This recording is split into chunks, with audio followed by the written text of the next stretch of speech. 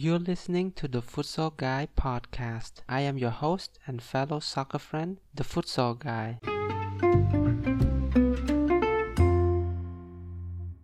Hey everybody, and welcome to the second episode of the Futsal Guy podcast. In this episode, I want to talk about three little topics. First, I want to talk about something that I think is relatable to a lot of you listeners out there, which is not having consistent training. Whether you are recovering from an injury and you are not able to train, or you're just lazy and you decided to take a couple of days off or even 1 or 2 weeks off. The second thing that I want to share with you are some unique training approaches that I think are useful, and you should use them to develop your playing style or incorporate them into your team training so that your team's performance will increase. The last thing I want to talk about is basically the answer to the question, what is the ideal weight for you as a soccer player? But before we get into all of that, I would like to remind you to check out this episode's description and future episodes description as well, because there will be some useful links to free resources, to my YouTube channel and my social media accounts as well, and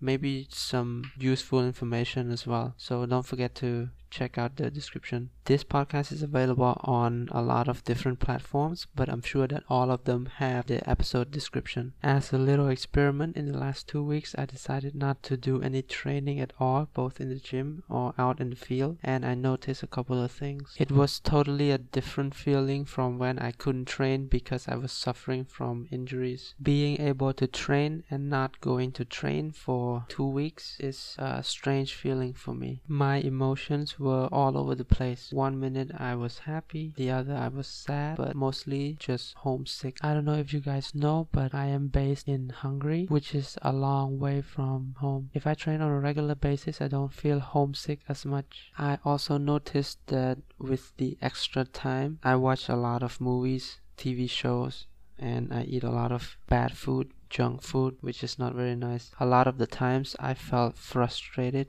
because I couldn't get any stuff done, and I felt like I was behind.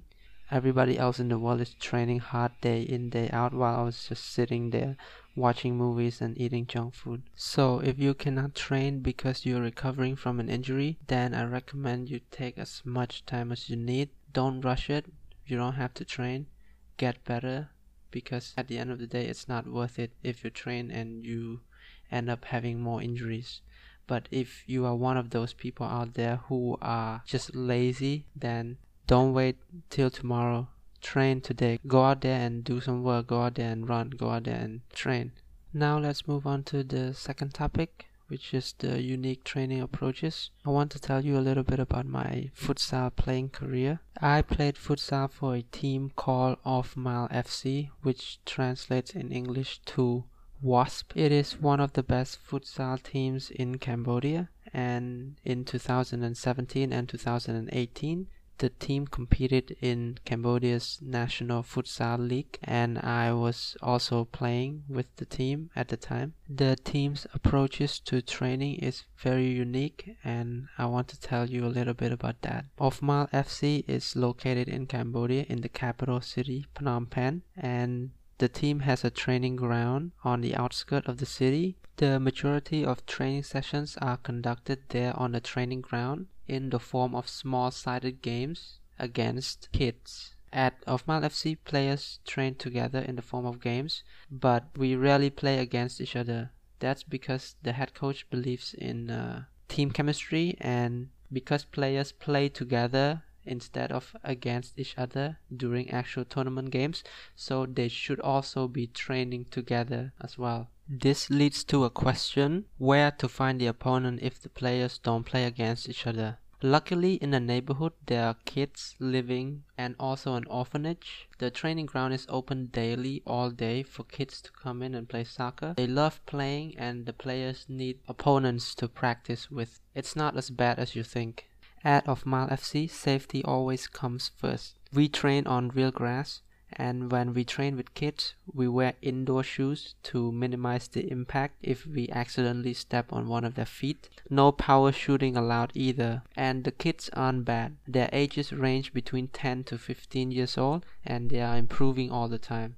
We also try to make the games as competitive as possible for the development of the players. Depending on the kids, we might play 5 versus 8 or 5 with no goalkeeper on our side versus 7 kids, and so on, to make the game fair for both teams. We also added extra challenges like a 50-meter sprint every time the kids score a goal, which happens a lot. Almost half of the time we end up losing because there are just too many kids, and after 2 hours of training, it's impossible to keep up with them. Usually kids show up to the training ground every single day and we welcome them. Oftentimes the head coach would prepare hard-boiled eggs, and after every training each of them get an egg or 2 depending on the available eggs, the number of kids, and so on. If one kid is skinnier than the others, then he or she, because there are some girls coming to play soccer as well, we will give them additional eggs. The only requirement is that they eat the eggs before they leave the training ground. You might ask why. That's because Cambodia is still a developing country, and Of Mal training ground, as I said, is located on the outskirts of the capital city.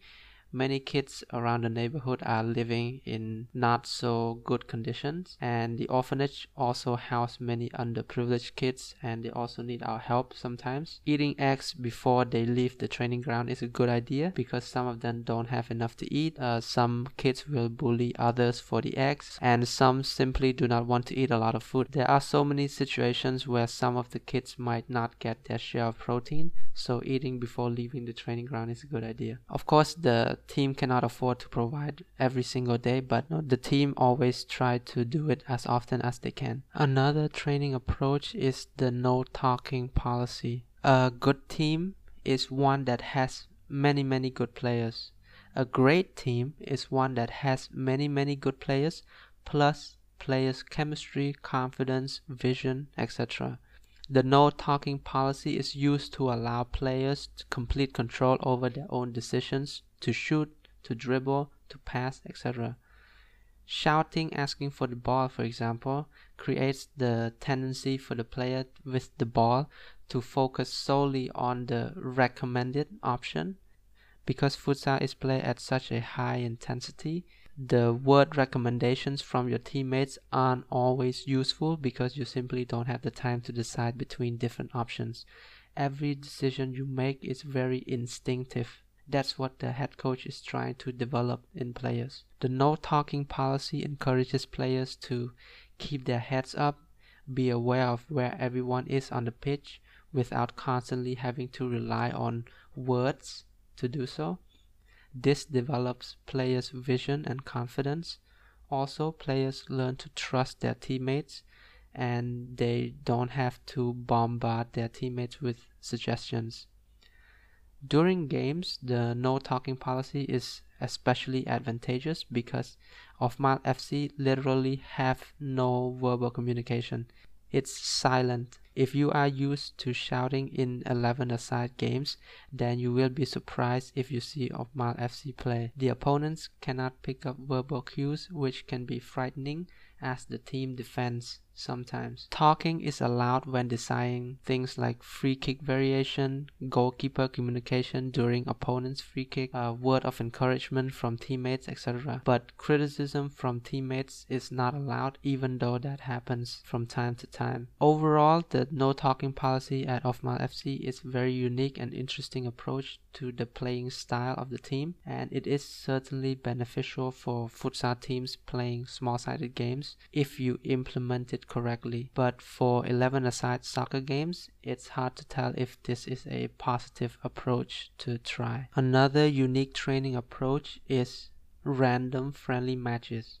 Of Mal FC has some of the most experienced players. That's because the players play actual games almost every single day of the week. Random friendly matches are the most dangerous out of the different training types that Of Mal FC focuses on. That's because during these random friendly matches there are no referees and the games are usually 2 hours straight with no breaks. The players can substitute in and out all they want. Basically, there are rentable artificial grass pitches that we can play 5 versus 5 or 6 versus 6 throughout the city. The owner of these places have contacts with various different teams, mostly amateur teams that are regular customers. In order to rent out their pitch on a daily basis, these owners will call up all the teams and try to organize matches between them. We can also call up a few places to see if they can arrange a game for us,